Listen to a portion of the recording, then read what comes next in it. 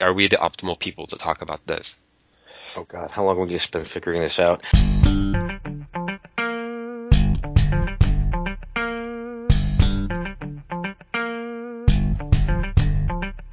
Are you a busy Ruby developer who wants to take their freelance business to the next level, interested in working smarter, not harder? Then check out the upcoming book, Next Level Freelancing, Developer Edition. Practical steps to work less, travel more, and make more money. It includes interviews and case studies with successful freelancers who have made a killing by expanding their consultancy, developed passive income through informational products, built successful SaaS products, and become rockstar consultants making a minimum of $200 an hour. There are all kinds of practical steps on getting started, and if you sign up now, you'll get 50% off when it's released. You can find it at nextlevelfreelancing.com. Hosting and bandwidth provided by the Blue Box Group. Check them out at bluebox.net. Hi, and welcome to the Ruby Freelancers podcast. I'm your temporary host in lieu of Chuck Wood being here. This is Evan Light, and today I've got here Eric Davis. Hey. Jeff Schoolcraft.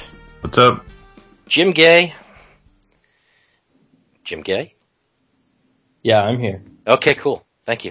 That mute button isn't working like I thought it would. Nice, and that's already in the recording. And today we're going to talk about managing client expectations. So, who wants to get started? The first thing that comes to mind for me with managing client expectations is an experience that I had on a project where we were in crunch mode right from the start of the project. It was a rescue project, and it was terrible code, and the project manager was agreeing to his superiors that we would get X, Y, and Z launched by a certain date, and then would come and tell us the date. And that's always a recipe for disaster. We had a new developer come onto the project. He had been there, I think he came on Friday, and we had to do work over the weekend. So his first start on the project was over the weekend. Monday morning, we missed the deadline, of course, because things weren't working right. And the project manager came in, we were doing our stand-up meeting Monday morning, and the first thing out of his mouth was, "You guys are killing me." And it totally killed our morale. So right from the get-go, we all had to kind of put our heads together and figure out, all right, well, how are we going to work with this person who clearly has a misunderstanding of what can be done on the project or with the development team. And so that was a challenge right from the get-go for me. In my experience, having worked on a lot of government contracts before I went freelance, so many clients start with a delivery date, and then they give you the features, and then they give you the budget, and they say, oh, and by the way, none of it can change, which doesn't work.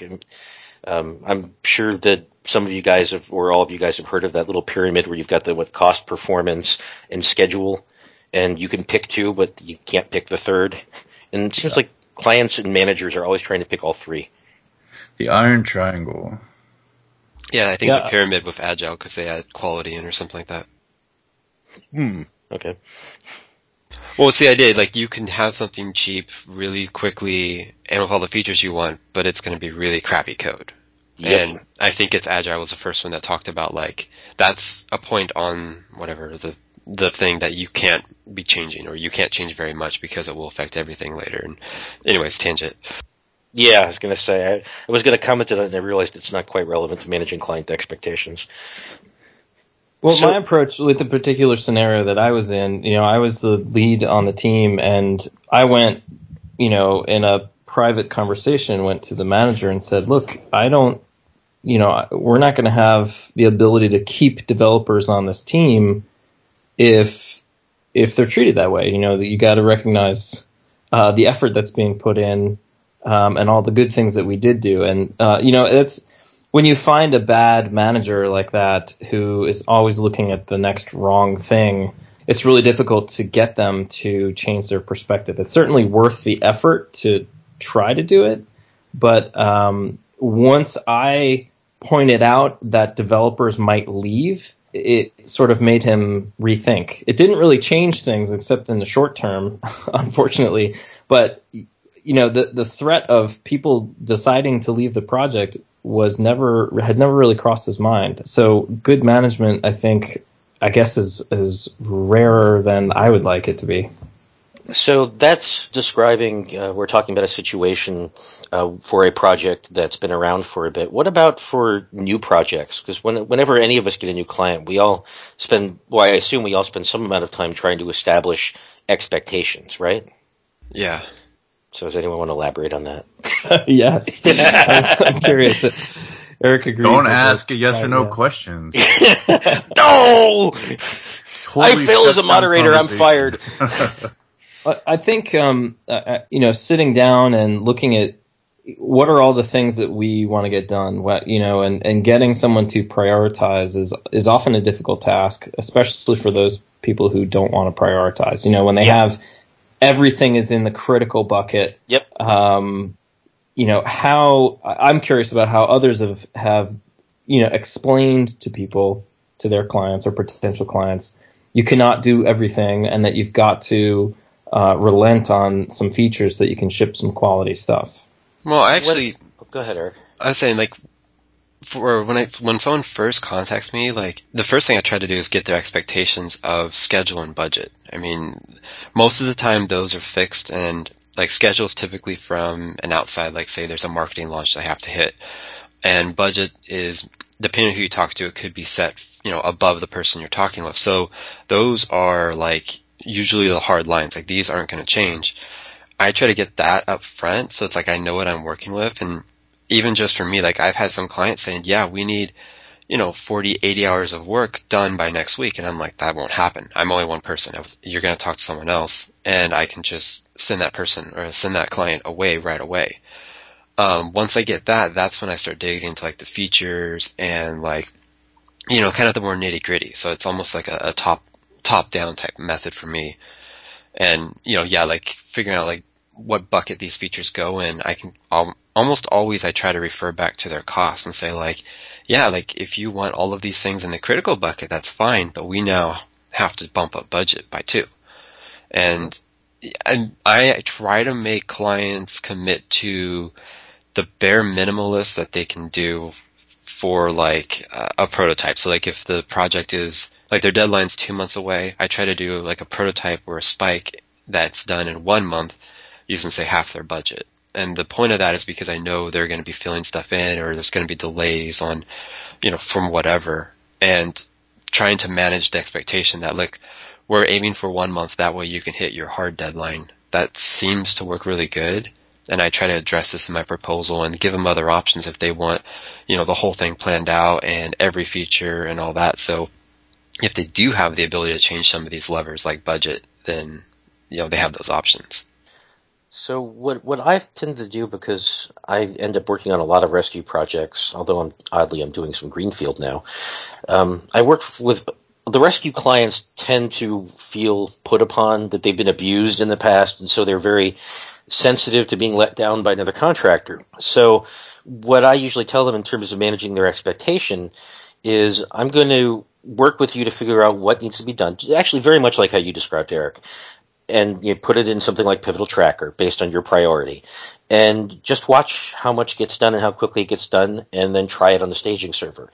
If you're unhappy with the progress, fine, we'll just part ways. All you've lost is the time it takes for an iteration or 2.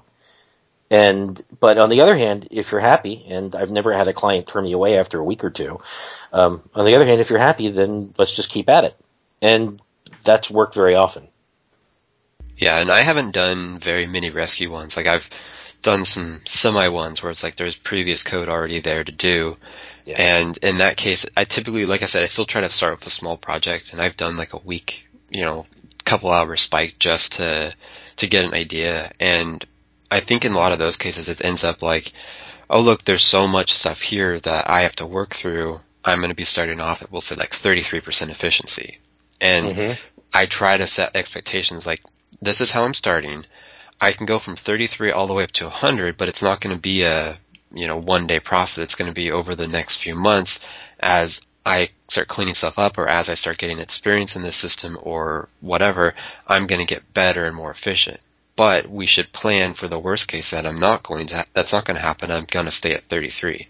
And it's hard to tell that to clients, but it's kind of the reality, and I think they have to know about it so it's not a surprise. So you're always stacking up the tasks you expect to be least efficient on in the beginning, or usually? It depends. What I'm saying is when you're dumped into a code base, it takes you a while to figure out things, even if it's like, you just need to build a basic scaffold model. Well, in a brand new Rails app, that's fast and easy because it's simple. There's nothing there. But in one that has 100 models, 200 controllers, you're going to hit dependencies, you're going to hit the other issues. And so doing the same actual task in the different projects might take you different amounts of time. Okay.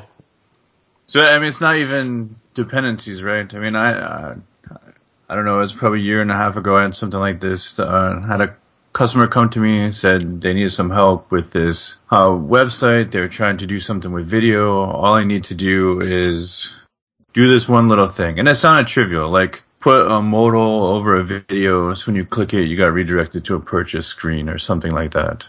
So it's like, all right, well, let me give it a shot. I'll take a week or so and figure out how far I can get. And then you dig into it, and it's not just dependencies. I mean, third-party encoders and all this other stuff. I mean, that's one thing to deal with. But then if you get into code that's written by somebody that doesn't do things the way you expect them to be done, and you have to dig through all that to try to figure out what in the hell kind of crack this guy was on before you got the code. Sorry. That's interesting, too. I mean, so there are a bunch of things that they can work against you being able to jump right in. So there's an expectation, I think, going back to the show topic, I think there's an expectation by clients that developers are interchangeable and that they had some team or some guy and did some work, and for whatever reason that guy didn't work, but without any consideration for why that guy didn't work, the next guy should be able to pick up where the other guy left off and keep going just as fast or faster than the other guy. So in terms of setting, I think it's an interesting point. In terms of setting client expectations, you guys try to get a look at the code base first, I assume, before you do that, so that way you have I'm asking a yes/no question again, but I think you can see where I'm going with it. To Eric's point, if it's a greenfield project, then you don't have the code base to look at. But the way I always try to approach is I try to educate the client as much as possible about the problems that I'm solving, and I'm not solving the stereotypical programming problems of math and algorithms and stuff like that. It's just figuring out, well, what is the business process? And so you can sit with the client and say, how does this work? And you kind of extract a model of what's going on in their minds for how the software either does work or will work or is supposed to work. And if it's a new code base, there's tons of questions that you can ask. You can ask the same questions about an existing code base, but you can come back to it and say, okay, well, this is how you've explained it to me. I went and I looked through the code, and here's what's happening. And this is how it's different from what you say should happen. So it kind of gives a frame of reference for the client so that they understand that you're actually working through a business process. You're not just pushing bits around and they're left twiddling their thumbs wondering, why is it taking so long to just stick some things in a database? It shows them that you actually have to consider all of the different permutations of how their process works, and then go and evaluate if it is existing code.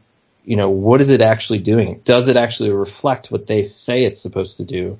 But likewise, you might have a conversation with the business owner who's paying for the work and who you relate to on a regular basis, but then you talk to some other user and the user says, oh no, we don't use it like that. We do it like this. And so sometimes I find that my job is just getting those two parties to communicate, where, the manager who pulls the strings for budget and whatnot thinks it should happen a certain way, but the end user says, no, we don't do that at all. That's a completely useless feature to me. And that's, sorry, go ahead. Oh, no, I was just going to say. So what I'm noticing is, up until now, we seem to be talking mostly about how how we set expectations at the beginning of a project.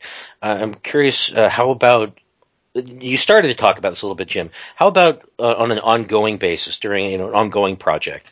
You started to talk about it a little bit at the beginning, Jim, but hadn't. Let's come back to that, because I don't think I don't think we've adequately covered this piece yet, because I like what Jim's saying, and I totally agree with it. I mean, Okay. if you had sort of best case client engagement from the beginning, Jim, I'd like to hear how you map this out. But so best case client engagement, you get some chunk of time with the product owner, business owner that explains their domain and what problem you're trying to solve with software, and then another chunk of time to dig through the code and see if the code is doing what you heard the business owner saying, and then have the quintessential come to Jesus, this is what I found, this is what you said, how closely do they match, and then go forward. So I mean that's sort of it sounds like the perfect customer engagement from an inherited project. And even a greenfield project, you're not looking at code, but you have the other pieces to it. Yeah, I think at least I always try and insert that process. Whether or not they're used to working that way, I try to have casual conversations about solving problems together, because it forces them to ponder, well, what are the requirements that you're giving me? Either you're changing the way something currently works, or you're explaining the way something should work and it doesn't. I try to have periodic updates, and it depends upon who you are on the team. If you're not a team lead and you're just sort of augmenting development, then you go to whoever your superior is on the project. So you would go to the team lead or the tech lead and say, hey, here's my understanding of what I'm supposed to implement, but this is how I found that it works, or maybe that doesn't make sense. And I've been on projects where you can actually understand the problem well enough where you can go back and say, they want us to implement this feature, but I see no real reason to do that because it just forces them to click this way and do that. Couldn't we just short circuit it and do it on this screen or something like that? And, even if the client isn't used to that, I'd rather at least give them an update on a periodic basis. And sometimes I'm good about this, sometimes I'm not, but, gather a bunch of things that have happened over the week. Maybe the development team tries to stay agile and the business people say, well, we don't want to touch it, but you can at least send them an email saying, hey, here's what, challenges we've come across. Here's how we've attempted to overcome them. And at least keep your side of the communication up so that you're giving them all the information you can about solving problems, not like technical details. But one thing that I tend to do with my clients is that they give me some idea, obviously in the form of requirements, about what it is they're trying to accomplish. But inevitably, those requirements in one fashion or another don't meet up with reality, either the functionality of the existing app or there are some technical hurdles to overcome. And so what I tend to do is I second guess my clients a lot. Not in a harsh way, but I go back to them and ask them, well, you sort of talked about this a little bit too, Jim, that your app already does this, you want it to do that, or often what I end up doing, it's often going to be a technical problem too. Well, you asked for this, but this might cost an awful lot, or it might be terribly complex, or actually, no, I believe it's terribly complex. Here are some alternatives. Which one would you prefer? And I think that's key to. Yeah, I mean, trade-offs. Giving them trade-offs is I think, essential. Absolutely, and to second guess, is really, I think, our job, right? Somebody hires you. It depends, right? I think it's the difference. I personally think it's a difference between just being a hired gun and being a consultant. I suppose, but I mean, even if you're on a team and you're doing code reviews, to me anyway, doing a code review is someone else's opportunity to second guess some aspect of what you've written or to help you rethink it. So it doesn't necessarily have to challenge everything, but you can play devil's advocate and you can say, well, what if you did it this way, and just explore new ideas that you might not have considered. In the context of managing customer expectation, though. Yeah, but if you are a hired gun and you're supposed to sit on development team, then evaluating the code is part of that. Okay, makes sense. But I think I would rather, and I think sometimes I'm probably a bad hired gun because I'm often really I shy away from startups because I worry very much about their the revenue model. Guess what? I have the same problem, but I work for them anyway. And I will often say, hey, I had one client, and I said to them, well, you really look an awful lot like Facebook. Are you really sure that you want to do that? And they said, well, but we want posts and we want comments and we want a feed. And I asked them, but do you think being derivative will make you successful? How many derivative successful startups do you know of? So I'm just giving a real world example that comes to mind. But so yes, I understand what you're saying there. Yes. I mean, there's certainly times when, second guessing that, it could be valuable just for their business alone, but it might at least allow them to make decisions that adjust how they think about priorities. They might have, if a client has something that will make them money, but they really are enamored with some other idea, second guessing it, you can say, look, if we look at the amount of time that the development team expects to be able to implement this, or if it's just me, if I expect I'll be able to implement this, we can spend 3 weeks on this feature, which really matters, or 2 weeks on this feature, which doesn't matter, just because it will take less time to do the other feature. You might actually get more bang for your buck if you just go, a week longer and launch that than doing the thing that you think is awesome, but won't actually turn into more revenue. Sure. I think that's part of being the technical expert on the team. And part of it is being professional, too. Evan said it's the difference between being something in a hired gun. A consultant in a hired gun, yeah. Right, but I mean, it's just being professional. It's like everything else, right? I mean, it's updating your client on what you've been doing throughout the process so they're aware. It's not they throw some money at you, you go away, and they don't hear from you until you ask for more money. Well, I think my point was... Oh, sorry, go ahead. No, I'm just saying it's the difference between being an amateur and being a professional. I mean, as a professional, you want to have your client's best interest in mind. And even if you could ride some idea they had and milk them for whatever, a decent amount of money, solving a problem that they don't need to solve, I mean, it's the professional that's going to say, do you really need to solve it? Or do you have to solve it this way? Or could we do something else? Or this option that you want to do is insanely complex. We could do something else that's just almost as good as what you wanted, but you can get it done tomorrow or next week. Fair enough. So I guess I've had several clients where they almost seem a little surprised that I have dialogue with them about features because I'm unsure of something that they're trying to do, and that I accept I might be wrong, but I go in there trying to provide what I think is constructive criticism. But I rarely get complaints about that. It seems that the expectation of clients, I found in general, seems to be that they feel like they're probably hiring just a code monkey, someone who will just churn out stuff, and they don't know when they're getting someone, or they're not necessarily even looking for someone who will give them a value add, if you will.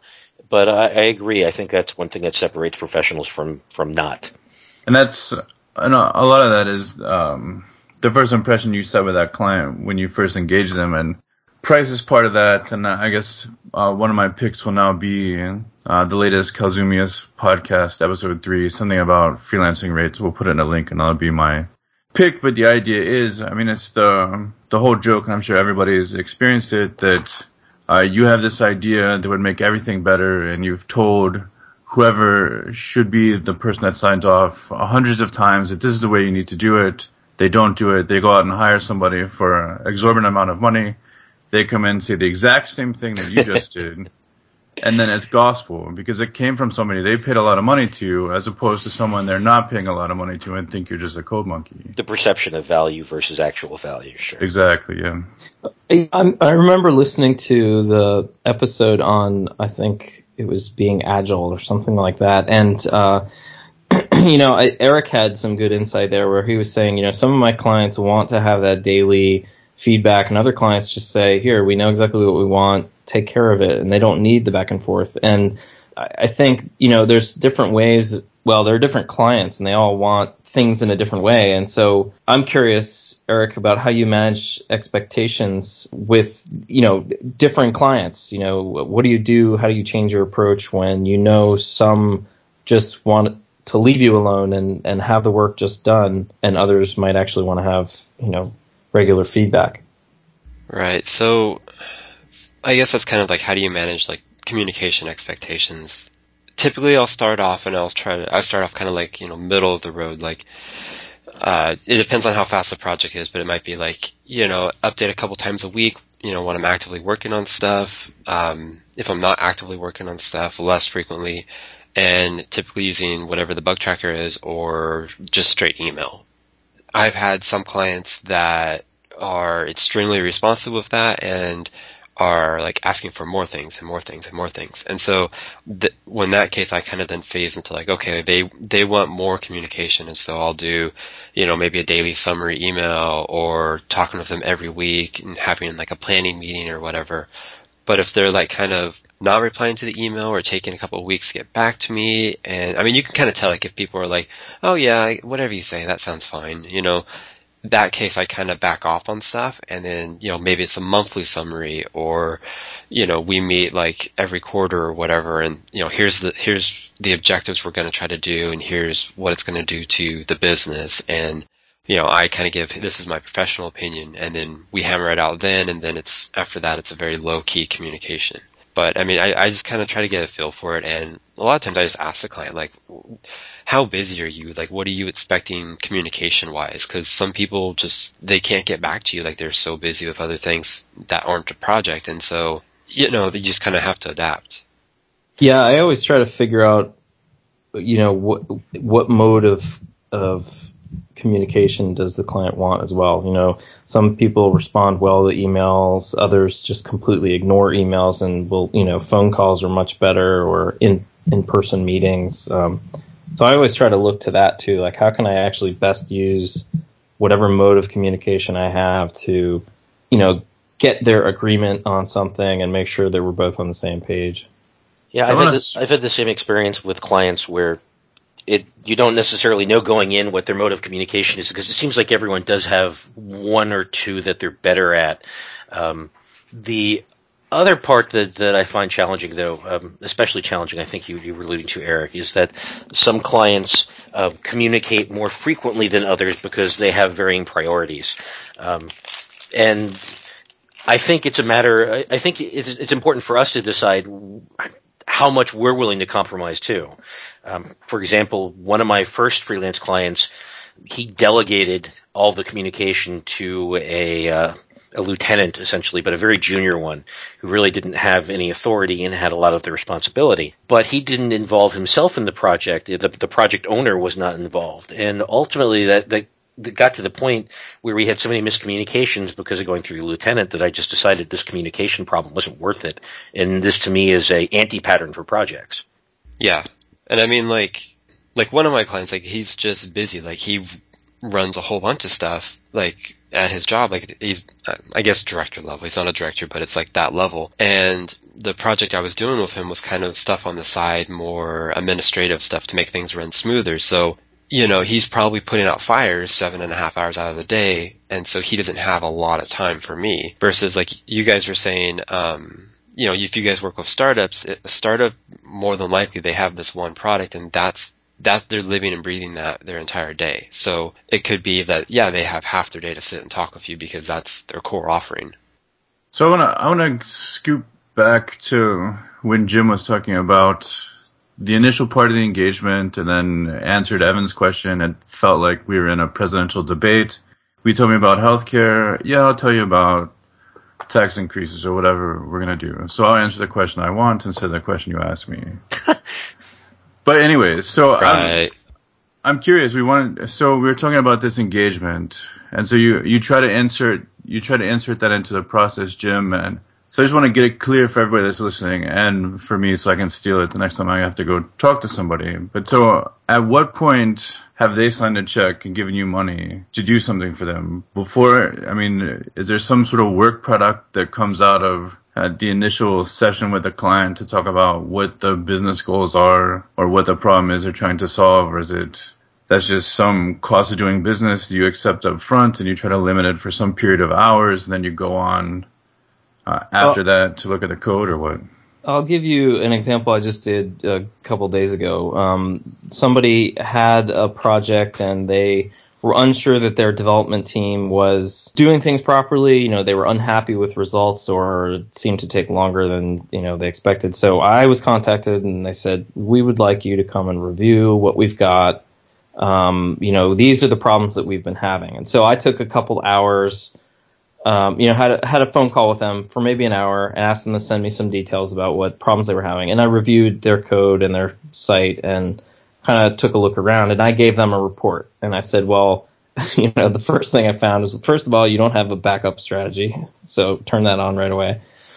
Second of all, you know, this, and I would give them a level of, like, is it significant or insignificant, the level of effort to adjust it. And I, you know, made it binary like that, so it was easier to decide on what to address.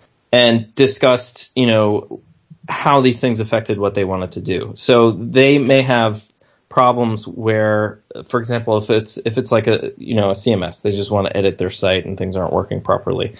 What level of effort does it require them to do manually versus the amount of money they need to spend to fix something to remove that level of effort? So I would have a discussion, you know, so I'd review their code, review what they're doing, and then go back to them and discuss the findings. They'd have a chance to look at them, but then we'd have another conversation. And usually then it moves forward after that.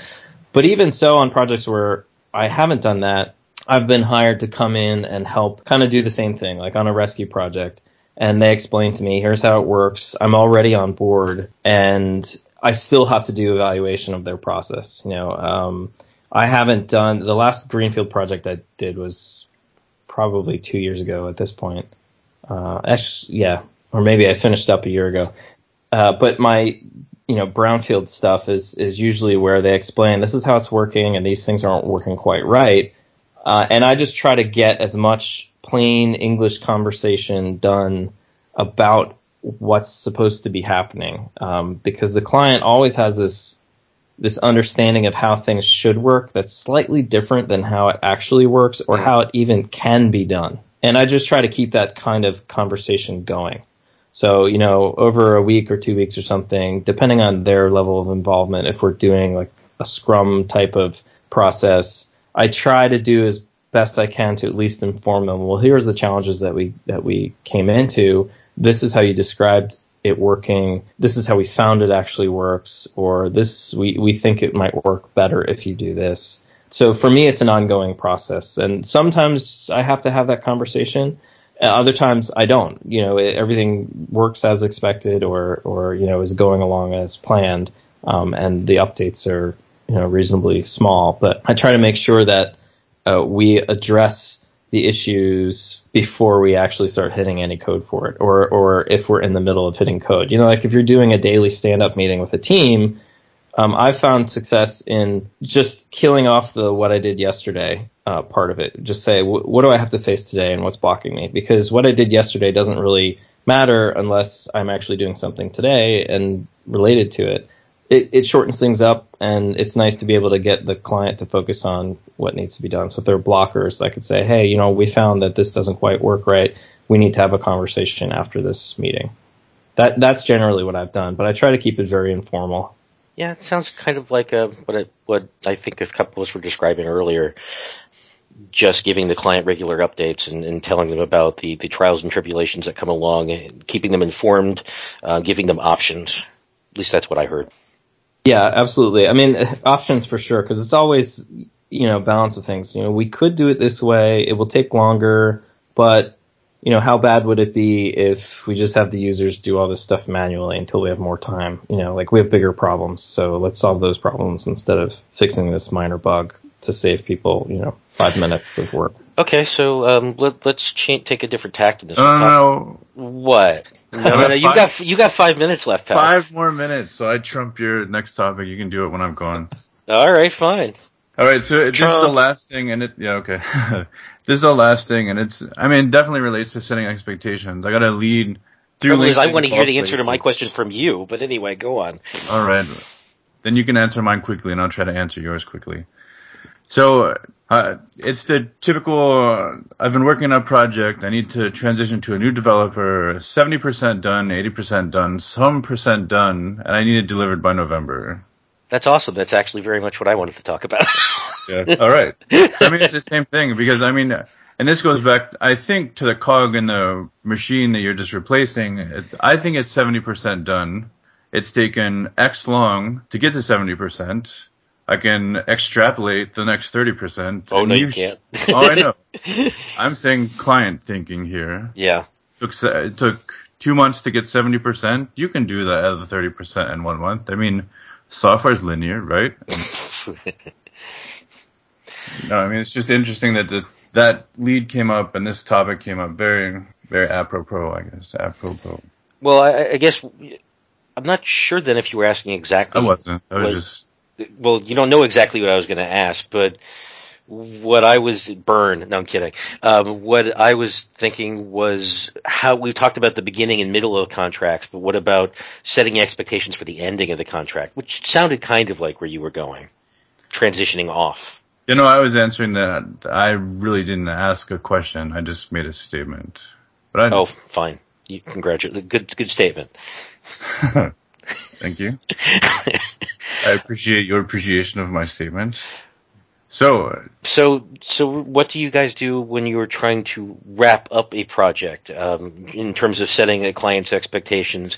And I guess there are two different ways to wrap up a project. Is either you're leaving before it's done for whatever reason, or you're finishing it and delivering it. So I guess the second one is easier, right? Yes, it is. It seems to be easier because there's a clear path. I mean, you've met whatever the business goals were at the beginning and you've got a product. Maybe there's ideas for future improvements. Maybe there's some sort of follow-on work that you need to do. Not follow-on work, but there's some maintenance you want to provide them. You're going to support issues that come up in production for the next month or 2 months, whatever it is, because you guarantee your work or whatever the scenario. And I think that's it's a much nicer scenario to be in, but I've only had one project in recent memory that has ever ended so cleanly and so nicely. They've all just continued on or continued, but the frequency of which I interact with a project has just dropped dramatically, but they haven't ended. I had one client that we did exactly what they wanted.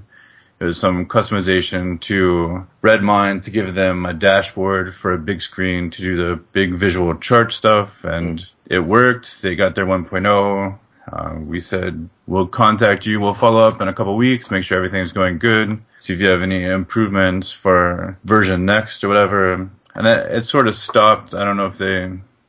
That makes sense. I mean, it's easier when the scope is narrow, right? Yeah. Because I had a project of kind of medium size to go write a recommendation engine, but the goal was kind of obvious. It's write a recommendation engine. When I was done with that, they had me do some other work, and I was fine with that. But the goal was obvious. Once I had that done, then everything else was just gravy on both sides. And you'll be talking about that at RubyConf, right? Yeah, and ostensibly, I'm going to try to open source it. The client's willing to work with me on that. I just have to, do it. But thanks for that, Jim. Looking forward to seeing it. Oh boy. Yeah, no, but I mean, agreeing that narrower scope definitely helps. I mean, when you've got a big project or some ongoing project, right, it sort of seems to never end. And that beeping, if you can hear it, is my next call. So I got to drop off, guys. Okay. Thanks, Have Jeff. a great rest of the show. Talk to you later. Yep. Well, I hate to put you on the spot, but Eric, we haven't heard anything from you in a bit. You got anything to add? Oh, I got lots to add. We're just waiting. So I was just trying to think while Jeff was talking, like, the vast majority of my projects fall into two groups. It's either one, we need either this feature, this set of features, or this business outcome. And it's very, well, it might not start that way, but it ends up, it's very clearly defined. And once the work's done, the project's done, it's shipped, whatever they do, the QA, all the acceptance tests, and it's done. Like it's a very, like, this project started, this project ended. The other kind of camp a lot of my stuff runs into is I want to say like maintenance, but maintenance isn't the right word. It's more like I have an ongoing contract with a client for, a year or 2 years or 3 years, and that contract says I'm going to be giving them X amount of my time, and they can use that on whatever. So it's very, very clear constraints. Yeah, and so, like, for instance, like one of them was like, 20 hours a month for X amount of dollars per hour. So it's, in a way almost fixed bid.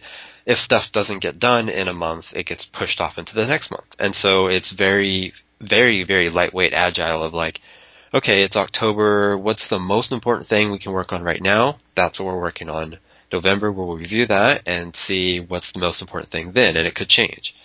That, there's no clear done as far as like software wise, but there's like, okay, the contract's over and it's either are you going to renew or not. And so there's still the clear calendar, like this is when it gets done. And we go into if that's the expectation, and it seems to work really good. I mean, I had a couple of them that were going for, I think like 3 or 4 years straight, and some of them were like, we want as much time as you can give us type thing. Right. So that's kind of how I set expectations at the end of the contract. It's actually, I set it at the beginning, and so the ending is actually relatively clean. Well, that makes sense. Interesting. So the ongoing contracts, these are, I assume, production systems that, well, actually, no, right. You said that you're just working for the client and it could be in varying capacities, not necessarily on any one app then, right? For the most part, it's for one app. I mean, most of it was either Redmine or Chili Project, and so it's one app. It's always production. Like I might do some prototypes, but the goal of the prototype is to prototype something that we're going to put in production later, like how we're going to technically accomplish something. But yeah, it's all production. I guess one client I started out with working on, app A, and then we kind of added in like an app B and an app C later that weren't like there's no real, they weren't like service apps or anything like that. It was a completely separate scope, separate project. But that still kind of just fell under like, hey, Eric, you have this bucket of hours for us. We're going to pull a couple hours for app B and app C. Okay. Yeah, I guess I've had a bunch of different ones, because when you described the way that you've been working in your second type of contract, I suppose one of my clients, I started out that way, where it's we could use you on, we have a production system and we could use you for up to X many hours adding features and or fixing bugs. So to that extent, I was sort of staff augmentation, but I was also mentoring their team too. But then I tend to I've gotten a few of the just go build the greenfield, go build this, for me app, and, I'm trying to, and then rescues are maybe a whole different special ball of wax. Yeah, and I mean, like we've said many times, like I tend to work on different projects than everyone else on here. Most of my stuff, so I have some new stuff that's actually different, but most of my stuff has been internal business apps. They're all in production, but they're not like mission critical, and they're not customer facing. Yeah, exactly. And so it's almost all of my apps are very much driven by the business goals. And so they're very like, we're spending too much time in this area. We need to automate stuff, or we need to, get clear visibility into this process. And so having that kind of business objective means I can really clear up the requirements versus we want to build a startup and launch this public site and make millions of dollars. Right. So I think it might be relevant, because I don't know if we mention it too often on the podcast. For instance, I tend to do mostly startup clients. I guess it's because I get my clients mostly through having spoken at some Ruby conferences. And Jim, what kind of domain would you say yours are typically in? Well, I don't know. I've had, okay. I've had small Ruby? projects like mom. Ruby. Yeah, exactly. Hey, Ruby! Does that answer? I've had small projects, but mine also span, either plain design or front end development and back end development. But I've been pulled into customer, though. Well, I've been pulled into government contracts. Like I did a DC public schools contract that was a long running contract. I did association work, like a large nonprofit organization. I've done startup projects. So I haven't really found like a niche clientele, but I do often help augment teams. So like a consulting company might come to me and have me be a part of their team, rather than rather than working directly for a client. Exactly. Yeah, because right now anyway, I'm just one person. I used to have a partner and an employee, and so we would kind of be primes on things. But now doing it alone, it's much easier to just go in and help a team, address something, and they've already got their project managers in place, and sort of they take care of some of the details. And the reason I mentioned, the reason I asked this question is I just thought it would be useful for the audience to get a sense of where our perspectives are coming from in terms of describing customer expectations. Because I wonder how much difference there might be across domains, perhaps. Oh, I think there's a huge difference. I mean, I've done some startup stuff, and I've done some, like, what did you call it, team augmentation or whatever. Mm-hmm. I don't do that often. I don't enjoy it. Whatever. And so I've seen, like, the whole project is different. Not just, like, we're using different code, but, like, the feel of it, the way stuff happens. I mean, I think they are completely different beasts, and that's why, like, I bring it up a lot, because, whoever's listening, like, depending on what they do, mostly, like, if they do a lot of startup stuff, some of the advice that I have might not work for them at all. I mean, and that's, I work with established businesses, people who are doing internal stuff. Versus right. Evan, like, you do a lot more startup stuff, your advice might be better for them. And, it's hard, and that's why I kind of like the different perspectives we can bring, because it's, because they're varied, and it's good for all of us to get a bigger perspective. Yeah, and you can always cherry pick stuff too. I mean, yeah, absolutely. And I think Jeff's has a lot of government contracts, right? I wish he was here. I didn't know that. He does, because me and Jeff talk a lot outside of this, but he does a lot of startup stuff. Oh. He does he's done, I think, considerable amount of team augmentation stuff and a touch of government. I haven't heard much. I mean, we don't know exactly who we work for. It's just kind of like the size of projects or that sort of idea that we get. I mean, like in my case, I've done staff augmentation for startups because usually, really, the staff augmentation for startups often is a rescue, often is a mentoring effort. And that's partly because, I guess, of not necessarily how they hire me, but some people do hire me specifically to be a mentor, but it's also how I tend to approach it. And this is also very much a matter of setting customer expectations, that a lot of the time they'll bring me in maybe just to add more code, but I want to make them better because I don't want to be cleaning up bad code all the time. I would like to help make them more productive. So I'd like to add value at a bigger level. So there's, I guess you could say there's a little bit of a dance that I've been learning. No, not exactly a dance, if you will, but there's people skills. No, I'm kidding, but there are definitely people skills involved in trying to walk that fuzzy line to influence clients or their teams toward better practices. Yeah, and it's management setting expectations that way.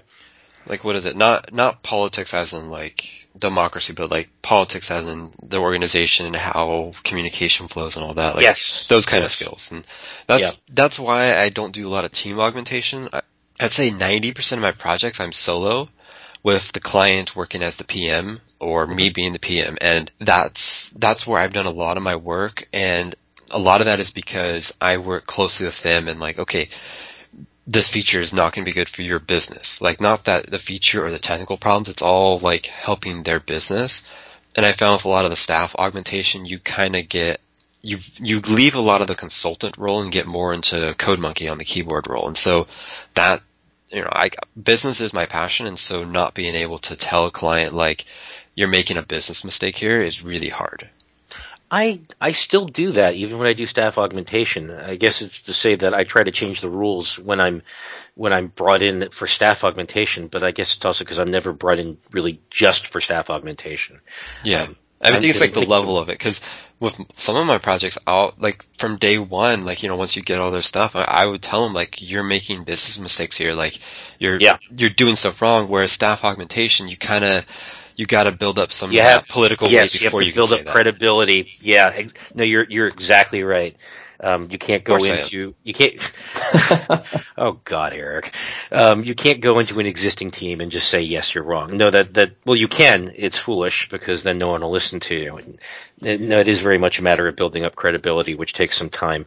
Although, and it's worth adding, even when or maybe even especially when you're brought in as a consultant. They want you there to mentor, even though that's how they brought you in. It's rare that everyone buys into that, and so you're given authority, but it's not earned authority, and so it's also, it can be difficult to live up to that expectation as well. Well, I mean, it's also when you're coming in as a consultant, you're giving them advice. They don't have to take that advice. I mean, it's probably in their best interest to, because you're consulting and on something you're an expert on. And sometimes that might leach over into like you're giving advice on their development stuff. They want to take that advice, but they don't have the experience to do it. And then that's where you kind of help, like do mentoring or help with the implementation. Like maybe you'll pair with someone to show this is how you do some of the stuff, like actually code wise. And that's where it's, I would say at that point, you're not actually acting as a consultant. You're acting more as like a trainer. You're training their team now. Right. Yeah, there's this is probably way late in the podcast to be raising this issue, but there's also, the client who won't take your advice, who wants you to just be a code monkey, and it's that difficult client. Maybe you care about the project, but you don't care about the people or don't care for the people that you're working with or their behavior. But I at least whenever I run into that, I always go back to my initial approach as well. I just have to start asking questions. And so you can kind of use the Socratic method to help them along in figuring out where the problems are. If they won't listen to you explaining what you found, you can at least ask them questions to help get them, down the right path of figuring out whether or not they can ship something on a certain date or within the budget or, whatever it may be. To be honest, like, and this is because I come in more, try to come in as a consultant more than, the person typing. If they don't take my advice, especially if they hired me for that, I get rid of them. Like, I've let clients go that, not that they refuse to take my advice, but they refuse to believe I was giving them advice and that I was helping them. And I told them, like, look, if you're going to pay me to do stuff for you and I'm not helping you, there's no sense in having this. Yeah, this relationship is not going to work. And I say, we're going to cancel the contract. We'll go our separate ways. Best of luck on what you would like to do, but I can't be a part of it. I mean, my opinion, there's too many projects, there's too many clients, there's too much code out there that I can actually help. I don't want to help people that don't want to be helped. Well, and that's, I wonder if we could have a whole different topic or discussion on this one, but that's one of the tricky things about consulting. If you go look at Gerald Weinberg's book, we're hired because there's a problem, and the problem's usually a people problem. One of the interesting situations I've encountered is when you're hired to solve a people problem, but the truth of it is when you work towards solving it, they don't actually want it solved in the first place. Yeah, well, to be honest, not a lot. Sometimes consultants aren't hired to solve a problem. That's what they're said.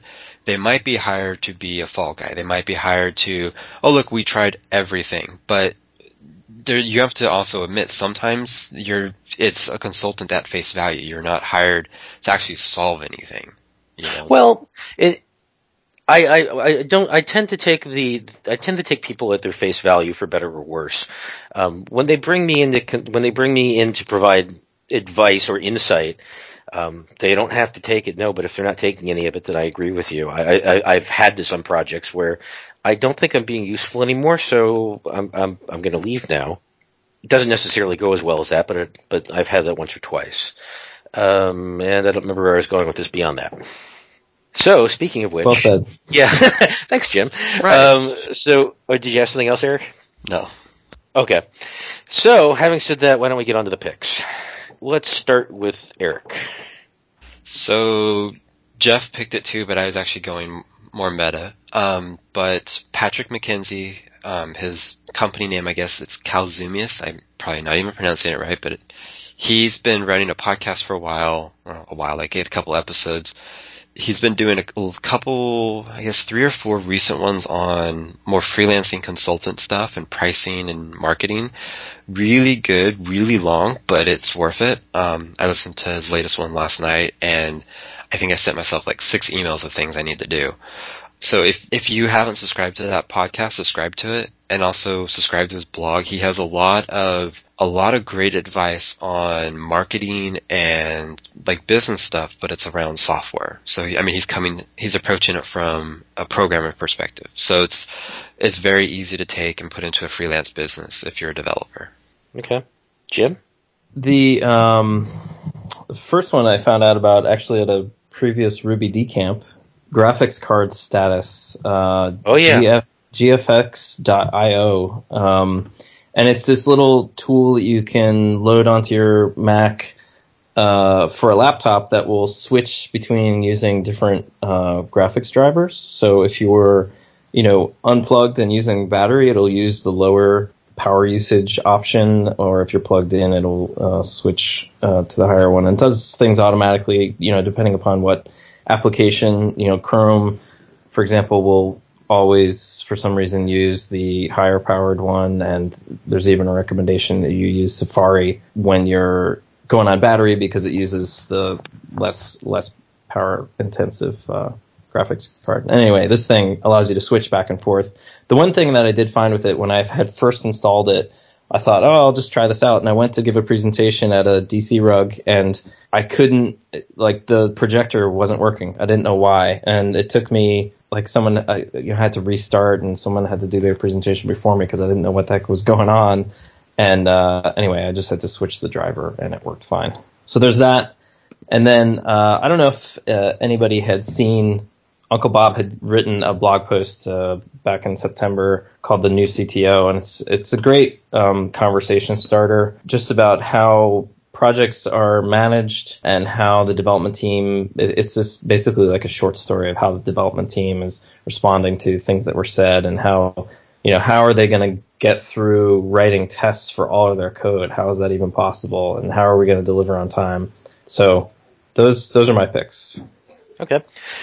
I just have one pick, and that is not my iPhone 5, but Verizon LTE has made my life so much better. I tend to work outside the house maybe a third of the time, just for variety, and sometimes on travel. And 3G just does not cut it a lot of the time, especially for trying to go look up docs on the internet, because I'm always surfing API docs all the time. And the 4G is breathtaking. It's about as good as being at home pretty much wherever I am, as long as I have access to the LTE network. I'm not advertising for Verizon, but their LTE network out here on the Eastern Shore, considering I'm kind of in the middle of nowhere, is shockingly good.